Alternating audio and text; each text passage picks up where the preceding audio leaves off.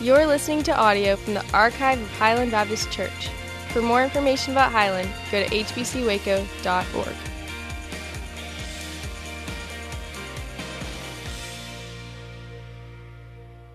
Blessings to you all. You may be seated.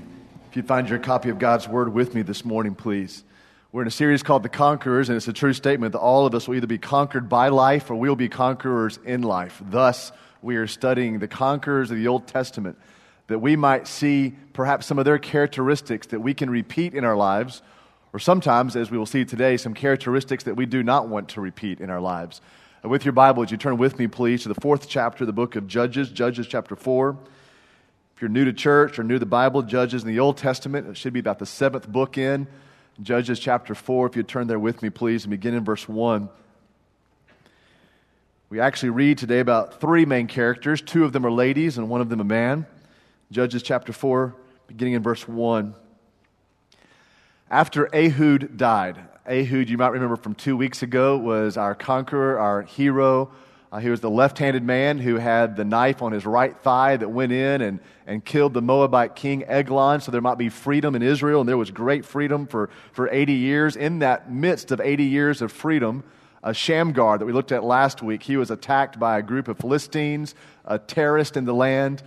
He slayed all of them with just, of course, an ox goad. It was not a weapon of warfare. It was a piece of farm equipment that God used to free His people and to continue to bring peace to the land. So Ehud has now died. The Israelites once again did evil in the eyes of the Lord. That is the repetition of the story. That's the theme of what's happening over and over again. It's the cycle of God's people, not only the Old Testament, but it seems to be God's people today as well. Once again, they did evil in the eyes of the Lord. So the Lord sold them into the hands of Jabin. Now, Jabin is not a proper name. Jabin means a king, much like we might use the word Pharaoh or the word Caesar. Jabin would be more of a general term, not a specific name of a person. But he sold them, God sold them into the hands of Jabin, a king of Canaan, who reigned in Hazor. Now, Hazor is still there today. You can go to the Sea of Galilee and head about 10 miles north, and there you see the tell, or the remains, the remnant of the Old Testament town of Hazor. And so archaeologists, they have discovered this town already. It's about, again, 10 miles north of the Sea of Galilee. The commander of his army was Sisera, who lived in Harosheth Hagoyim. This will be my last little definition of words here. Harosheth Hagoyim means the Gentile forest. Hagoyim means Gentile. Harosheth means the forest. And so Sisera, the commander, he was living up there in this Gentilian forest, the forest of the Gentiles. Because he had 900 iron chariots and had cruelly oppressed the Israelites for 20 years, they cried out to the Lord for help. Remember, that's the cycle we have. God's people, they disobey. God responds. How does God respond? He literally sells them into the hands of this king. This king, again, the general name of Jabin, a king, a Canaanite king. The people now respond. They call back out to him. They repent. It says because he was so harsh toward them for 20 years, they cried out to the Lord for help. That's the cycle we see over and over again in the book of Judges. So Deborah, a prophetess, the wife of Lappidah, was leading Israel at that time.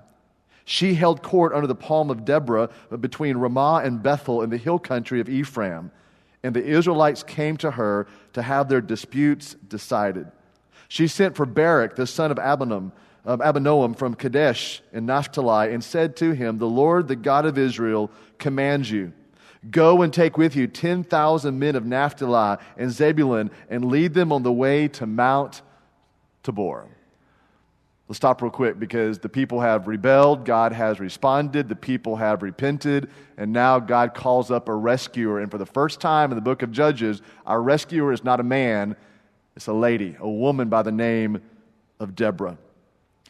Sometimes people read this, Deborah, a prophetess, and they wonder, what in the world is a prophetess? If you grew up in a pretty traditional, stoic background, that might make you have a little concern this morning. Wait a minute, we're going to read about a prophetess this morning in church. What is a prophetess? Well, you need to know that there are 9 female prophets, or 9 prophetesses, if you will, in the Bible. 4 of them in the Old Testament, 5 of them in the New Testament. We have Miriam is the very first one, a prophetess. She's the sister of Moses. Then we have Deborah right here. There's another lady in the Old Testament. Her name is Huldah. And Huldah was a prophetess, and she was a prophet during the time of King Josiah. Then we have an unnamed woman, but we know that she is the prophet Isaiah's wife. So we have 4 prophetesses in the Old Testament. We have 5 actually in the New Testament. Anna in the New Testament is a prophetess. And then Philip, who was one of the very first deacons, he had 4 daughters. And all 4 of them were prophetesses. I imagine it was a tough life for him. Can you imagine if all 4 of your daughters are always telling you what you should be doing? So he had 4 daughters. Some of you have those 4 daughters, don't you? 4 daughters that were prophetesses. And so we have 9 female prophets, if you will, 4 in the Old Testament and 5 in the New Testament. And so Deborah is referred to here as a prophetess. And so I want you to understand, it's not a mystical word. It's not an unknown word. It should not cause a conservative evangelical church any concern that Deborah was a prophetess. A prophet or a prophetess, all they would do, and this is a beautiful thing, a powerful thing, but in simplicity, they would take God's word and apply it to God's people. That's really the simple definition of what a prophet or a prophetess would do in the Old Testament and the New Testament. They would take God's word, they would hear from God, and they would apply God's word to people, sometimes to God's people, and then oftentimes to those who were not God's people as well. Now, the only thing you don't see in the Bible, Old Testament or New Testament, is a priestess. You see a prophetess, but you don't see a priestess in the Old Testament or in the New Testament. The only time you see a priestess is in a pagan religion in the Bible. Now, I'll let that sink in for a second with you. I understand that this sermon today might offend some. Anytime you look at God's word and you start to see biblical manhood and biblical womanhood, some people get a little frustrated and emails start getting fired off to the pastor at about 1 o'clock on Sunday afternoons. And so I'm just going to say this morning. There's a possibility that this sermon might offend you some. My great hope today is to offend everybody here. That'd be great. I'll be an equal opportunity offender today and just try to offend all of us with God's word, because God's word sometimes does that to us. When God's word corrects us, there are times that it offends us. And this morning, I just want to go on record of saying this may not be a politically correct message, but my Lord, I hope it's a biblically correct message this morning. So let our hearts be open to what God's word has to say to us, because we see a wonderful lady this morning. She is a Godward woman. It is who God calls up to lead and to judge Israel at that time. If you're taking notes this morning, you should find some notes inside of your bulletin that you received when you walked in. And here's my first statement today. This lady, Deborah, she judged in sweetness. She judged in sweetness of heart, sweetness of character. It's interesting that when Deborah identifies herself, she does not identify herself as some warrior or some princess. She does not identify herself as a G.I. Jane soldier. In fact, she identifies herself as a nurturing mother. If you're in Judges chapter 4, go over one page to Judges chapter 5 with me. Look at Judges chapter 5, verse 7. This is a song. Really, it's a duet that Deborah and Barak will sing together. And listen to how she identifies herself in Judges chapter 5, verse 7. She says that village life in Israel ceased. They ceased until I, Deborah, arose. I arose as a mother in Israel. And so here, Deborah identifies herself as a nurturing lady. She does not identify herself as a warrior or a bloodthirsty judge. She identifies herself as a nurturing, loving mother. This lady, Deborah, or actually in Hebrew, Deborah. Deborah judged in a sweetness and in a kindness about her. In fact, her name, Deborah, some of you may know this if your name is Deborah. I have a daughter named Deborah. The name Deborah means honeybee. Interesting that she judged in sweetness. She judged as a mom, as a nurturing mother. Her very name means a honeybee. So this is a lady that ruled with a kindness of spirit, a nurturing character, a nurturing heart about her. The name Deborah actually means honeybee. In Israel, even today, on Thursday afternoons, young men are taken to the Wailing Wall where they receive their bar mitzvah, their son of the command or son of the commandment. It means that they are now responsible for the Word of God. They're now responsible to uphold the commandments of God. And if you're to go to one of these bar mitzvahs on a Thursday afternoon there in Jerusalem, there at the Wailing Wall, you will see a dividing wall between the men and the women. And so as this young teenage boy is brought to the Wailing Wall, and the commandments and some of the scrolls and the Torah are placed into his hand because he is now responsible to obey the commands of God, the ladies are on the other side of the wall, and they're throwing things at the young men. They're throwing candy, sweets, throwing it over the gender dividing wall there at the Wailing Wall, throwing candy to the other side. Now, why do they do that? It's a reminder, I believe, all the way back to Deborah, but certainly a reminder of the sweetness and the grace that a lady brings into the life of humanity. The sweetness and the kindness being brought into the family. They will throw candy over that gender-dividing wall even today on a Thursday afternoon, reminding them of the sweetness, the kindness, the nurturing nature of a lady. But also they throw that candy to remind those young boys and to remind their family of the sweetness of God's Word. It's like honey to our lips. And Deborah, this honeybee, she judged in sweetness. She was reminding the people of this nurturing heart that she had for the people. And I just put in my notes, and this isn't necessarily a biblical statement today, it's just a John Durham statement, so I'll go ahead and make it. Nothing is more beautiful than a sweet, kind-hearted lady, in my opinion. Thank you, Tom. You married one yourself. Nothing is sweeter and kinder than a kind-hearted, nothing is more beautiful than a kind-hearted, sweet lady. Now, I might say just the opposite is true as well. Nothing is uglier than a mean-mouthed, angry woman. And here, Deborah said, some of the men were too afraid to say amen just then, but I know you had it somewhere deep down in your heart that you wanted to say that. Here is Deborah. She is ruling in this graciousness. She is ruling in this sweetness. She is ruling with the thoughts of the heart or the character of a mom, a nurturing, loving mom. She judged in sweetness. The second thing I want you to see is that she judged in God's presence. She judged in the presence of God. Look back in your Bible. Look at Judges chapter 4, verse 5. Look where she is. She is holding court under the palm of Deborah, under the palm of Deborah, between Ramah and Bethel, or Bethel in the hill country of the Ephraim. She was holding court under the palm of Deborah. Now, in the Old Testament, the palm tree has great significance. It either means victory or it means salvation. In Psalm 92, the psalmist wrote that the righteous will flourish like the palm. It's a statement of victory, a statement of success, a statement of salvation. When Jesus came in on the east side of Jerusalem, coming down the Mount of Olives on that day we remember as Palm Sunday, the men and women were waving these palm branches in the air. It was a declaration of them asking for the salvation from God. You can go to Capernaum even today, also on the north side of the Sea of Galilee, and go to the synagogue. And there in the synagogue, there are all these pictures, these engravings of palm trees.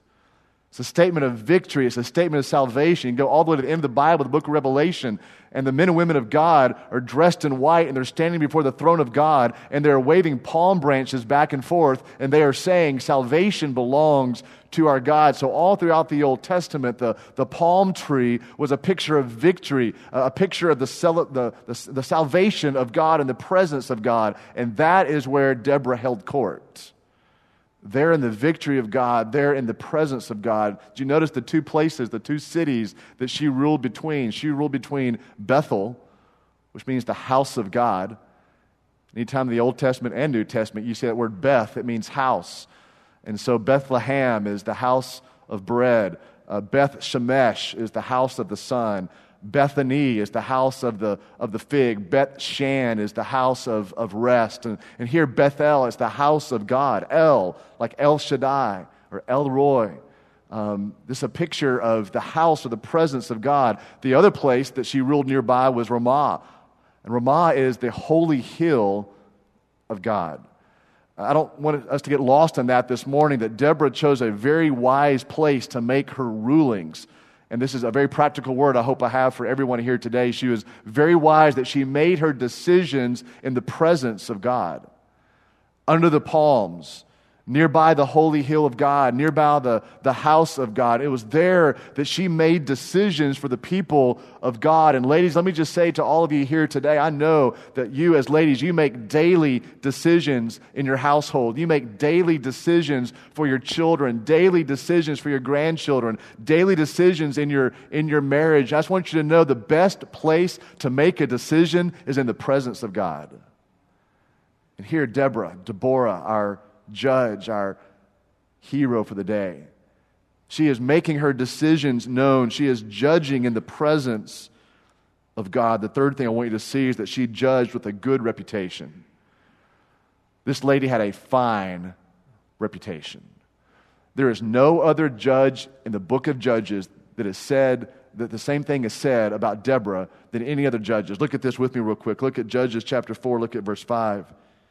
It's only said of Deborah that she held court under the palm of Deborah, the palm of Deborah, between Ramah, the holy hill, Bethel, the house of God, and the hill country of Ephraim. And the Israelites came to her to have their disputes decided. That is not said of any other judge in the book of Judges, that the people came to her. All of Israel came to her. Now, why would Israel come to her for her to decide and make the decisions on the disputes? Because she had a great reputation. I can only assume that means when Deborah spoke, her word was golden. I can only assume that means that she was not a gossip, but she had a great reputation. She was trusted. She was trustworthy. Here's the woman that God calls up to be the rescuer of that day.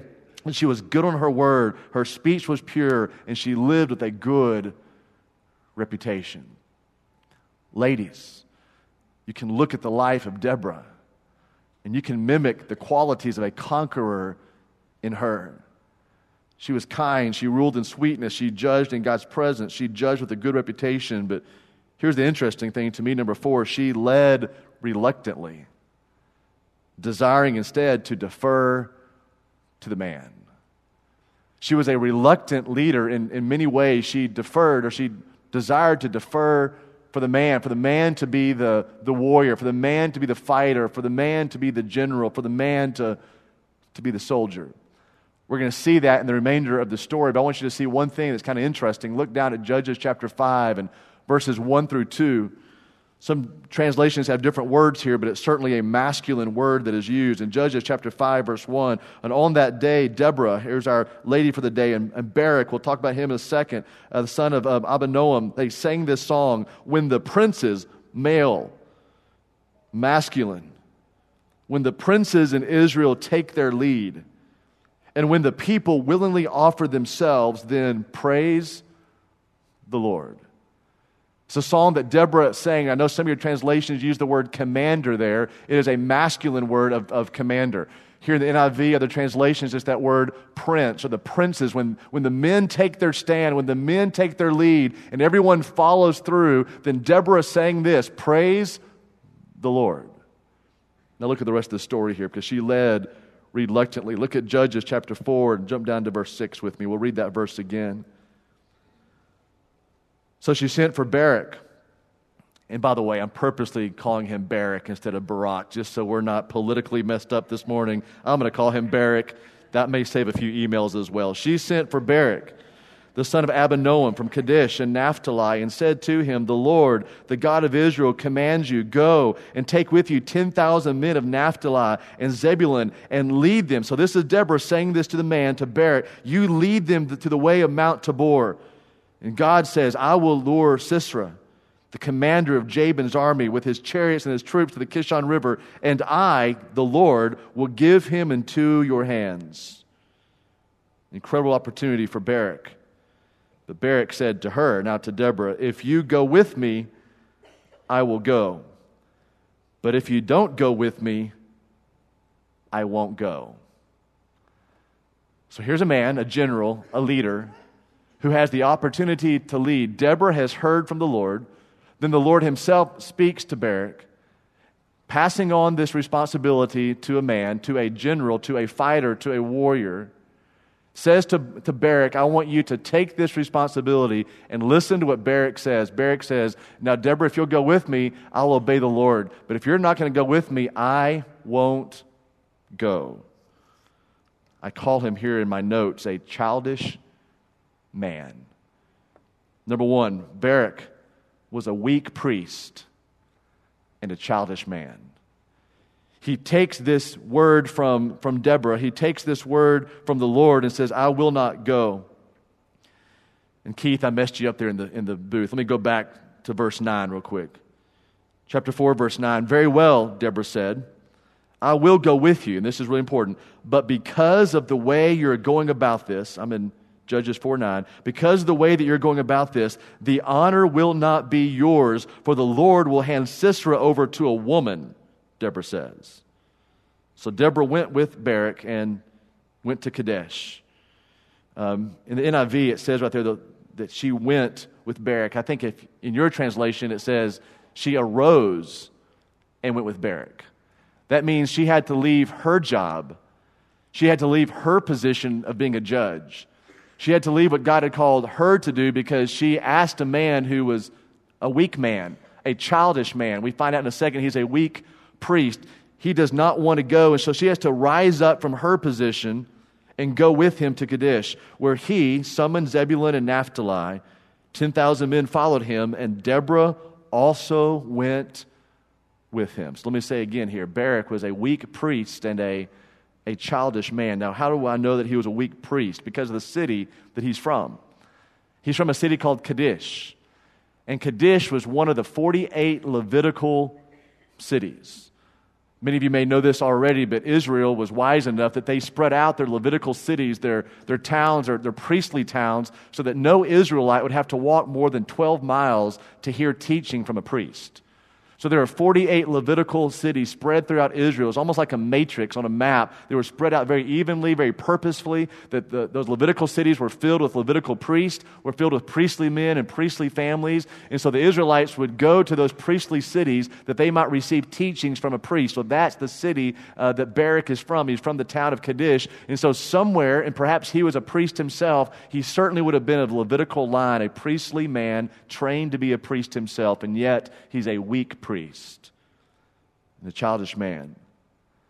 Here's a man who was a priest, trained to be a priest, came from a priestly line, and yet he would not obey God, even though God had already promised him, I will give the army of Sisera into your hands. In fact, you see, if you want to, it's Deborah that actually has to give the command. Jump down to Judges chapter 4, verse 14. Then Deborah said to Barak, go.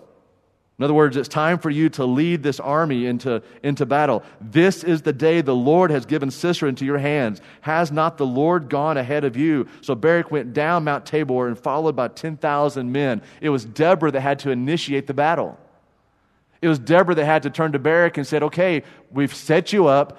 You told me you wouldn't do this unless I came with you, and now you won't even give the command. I'm telling you, go. And then the army and Barak finally made their way down toward the people of the army that Sisera was leading. Now Sisera, the general, let me give you the rest of the story without reading it. Sisera, the general, he comes into battle against Barak and the 10,000 men. And the Bible is very clear in verse 15, it was not Barak that won the battle, it was the Lord who won the battle that day. And so all the men of Sisera, they began to run, and they were killed by this army that Barak was helping to lead with the assistance of Deborah. And everyone was killed except for Sisera. And Sisera made his way down to a tent in the valley below. And there in the tent, there was a lady outside the tent. Her name is Jael. We know her name. And Jael said, would you like to come into the tent, sir? My Lord is actually what she calls him. And so Sisera comes into the tent, and Sisera says, may I have some water? Jael says, no, I'm not going to give you water. I'll give you milk. She was trying to make him tired. I'll give you some milk. You lay down. In fact, the Bible even says that she covers him up with a covering, covers him up with a blanket. And then she grabs a hammer. Then she grabs a tent peg. And she runs that tent peg through the temple, through the head of Sisera, killing him there in that tent. Moral of that story, never go camping with a woman named Jael. Just remember that for the rest of your life. If you do, don't drink the milk, correct? That would be something else I just gave you just for some practical advice this morning. In fact, this woman, Jael, is so praised in the Bible that there's a song that's sung about her as well. By the way, this was the woman that Deborah prophesied about. Deborah was not saying that the Lord's going to give Sisera over to my hand, this woman's hands, she was saying. Instead, she was saying a woman will take on Sisera. In fact, she was prophesying about the day that Jael would take that tent peg and run it through the skull of Sisera. In fact, look at your Bible. This is very interesting. Judges chapter 5, verse 24 through 27. If you're in Judges 4, just go over a page to Judges chapter 5, verse 24. There's a song that's now being sung about Jael. Most blessed of women be Jael, the wife of Heber the Kenite, most blessed of a tent-dwelling women. He asked for water, and she gave him milk. In a bowl fit for nobles, she brought him curdled milk. Her hand reached for the tent peg, her right hand for the workman's hammer. She struck Sisera, she crushed his head, she shattered and pierced his temple. Verse 27 is such a beautiful passage. At her feet he sank, he fell, there he lay. At her feet he sank, he fell. Where he sank, there he fell, dead. Amen. Isn't that a great passage right there? A great psalm. I'll see if our worship leaders can lead us in that song next Sunday. That was the other really hero of the story was Jael, who with great courage called Sisera into the tent and then, of course, killed the head of the army that was fighting against Israel. But during all of this, Barak is just this weak priest and this childish man, never really taking charge. Even though Deborah says, I want you to do this. I want you to be the leader. I want you to be the general. I want you to be the man. He reluctantly, after Deborah gave him the charge of go, takes the reins. Verse 2, I believe that Barak missed his opportunity to lead. The lady was trying to defer to him. You lead. You be the spiritual leader. You be the priest. You be the general. You be the soldier. You lead. And he missed his opportunity to do so. Men, I think we do this all the time. I think we miss our opportunity to lead our families. I think we miss our opportunity to lead our wives. I think we so often miss the opportunity to lead our marriages, to lead our neighborhoods, to lead and serve in our churches, to lead and serve in our cities. We know the statistics of athletes. We know lines to movies, and yet we don't hide God's word in our hearts. We spend time, 4 hours sometimes, watching a football game or 5 hours playing a round of golf, or if you're the younger generation, you'll spend that much time on Xbox sometimes in one day, and yet we don't spend time serving Jesus, serving the city, and serving the church. I wonder how many of us men, preacher included, we miss our opportunity to lead. We are following a man who endured a crown of thorns. We are following the most manly man ever. His beard was ripped from his face. He's the ultimate conqueror. He's the ultimate man. He is Jesus Christ. About 100 years ago, a song was written, and ladies, I'm not trying to leave you out. In fact, I might say that the reason the church, capital C, is in a lot of trouble in our nation today is not because of the ladies. It's because of men who will not lead. Because of men who will not serve. Because of men who will not represent Jesus Christ day in and day out. And 100 years ago, that may have been the case as well, because a man by the name of William Merrill wrote these words: Rise up, O men of God. Be done with lesser things. Give heart and mind and soul and strength to serve the King of Kings. Rise up, O men of God. The church for you does wait. Her strength unequaled to the task. You rise up and make her great. Lift high the cross of Christ. Tread where his feet have trod. As brothers of the Son of Man, rise up, O men of God. The last thing in your notes this morning is this: if there has ever been a time for men to lead as they should, it is now. Would you bow your head with me, please, as we pray? Father, thanks for your word. It's life, it's freedom, it's joy. It offends us because, God, your word comes and corrects us. May the ladies of this church live their lives in the presence of God with a kindness and with a good reputation. May the men of this church serve their wives and serve the church. It is the bride of Christ. God, thanks for your word this morning. May we mimic those who were strong conquerors, and may we not be found among the list of those who are weak and childish. Your word has gone out. Therefore, God, we want to respond. We want to rightly respond in your presence. Thank you, O God, for your love, your life, your word, your spirit. It is through Jesus Christ that we pray together. Amen.